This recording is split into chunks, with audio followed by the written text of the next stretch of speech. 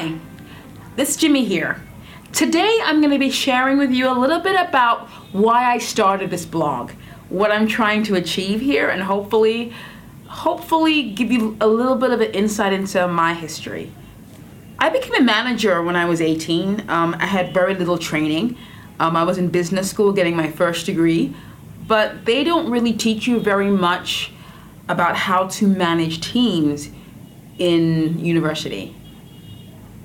A few years later, I got a job for a really large company, and I ended up managing a team of over 100 people, and some days I had up to 200 people to actually manage. I had a few team leaders and other managers below me, but it was a massive responsibility. The thing was, my team weren't performing very well. We weren't getting the results we needed. And to make matters worse, a lot of them really couldn't stand me. I remember one day I was walking home from work, furious and frustrated, because I just could not figure out a way to turn this situation around. I'd gone to my boss repeatedly. I'd even gone to his manager. Several times I'd gone to HR. I'd spoken to tons of people at the company about what could we do to get a better result and to also turn the morale around.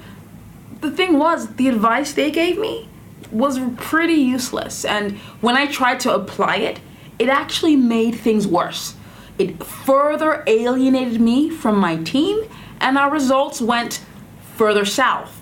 So I stopped listening to my boss, and I stopped listening to his boss.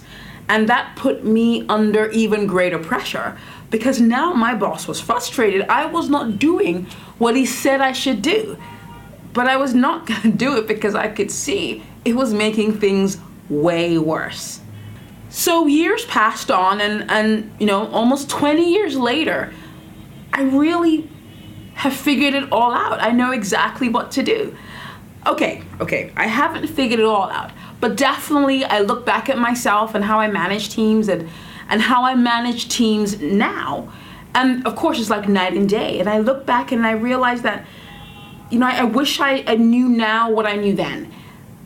And what really changed? Well, I started even back then looking at the people who ran really good teams, where their teams really liked them, and I began to kind of copy the things they were doing. Now, these people weren't necessarily getting the results.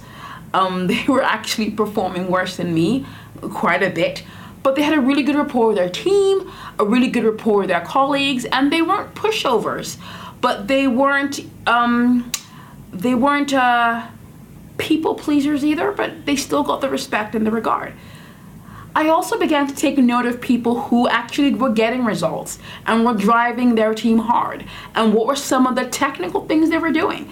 Now, some of these people didn't have a great relationship with their teams, but they were getting results through.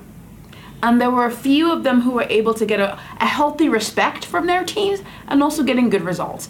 So I spent a lot of time watching and adapting my approach.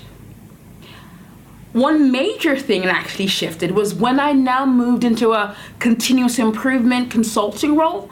And as a consultant, I was exposed to really great techniques and tools and approaches, and just a different level of thinking around how you coordinate and manage teams. And it was just shocking how very basic and simple tools that consultant companies dress up in very elaborate and sexy ways, and I'm impressed at how sexy we can actually package this stuff. But these really fundamental basic tools made massive differences in how our clients performed. So I look and I see that my clients are doing better, and my teams are getting results, and I have generally a good rapport with a lot of my team members, even till today. And sometimes when I think back to what I used to do, I kick myself, and I feel a little bit like an idiot. But I wasn't an idiot, and so I'm not going to be too hard on myself, because I was misinformed. There just wasn't a lot of information around.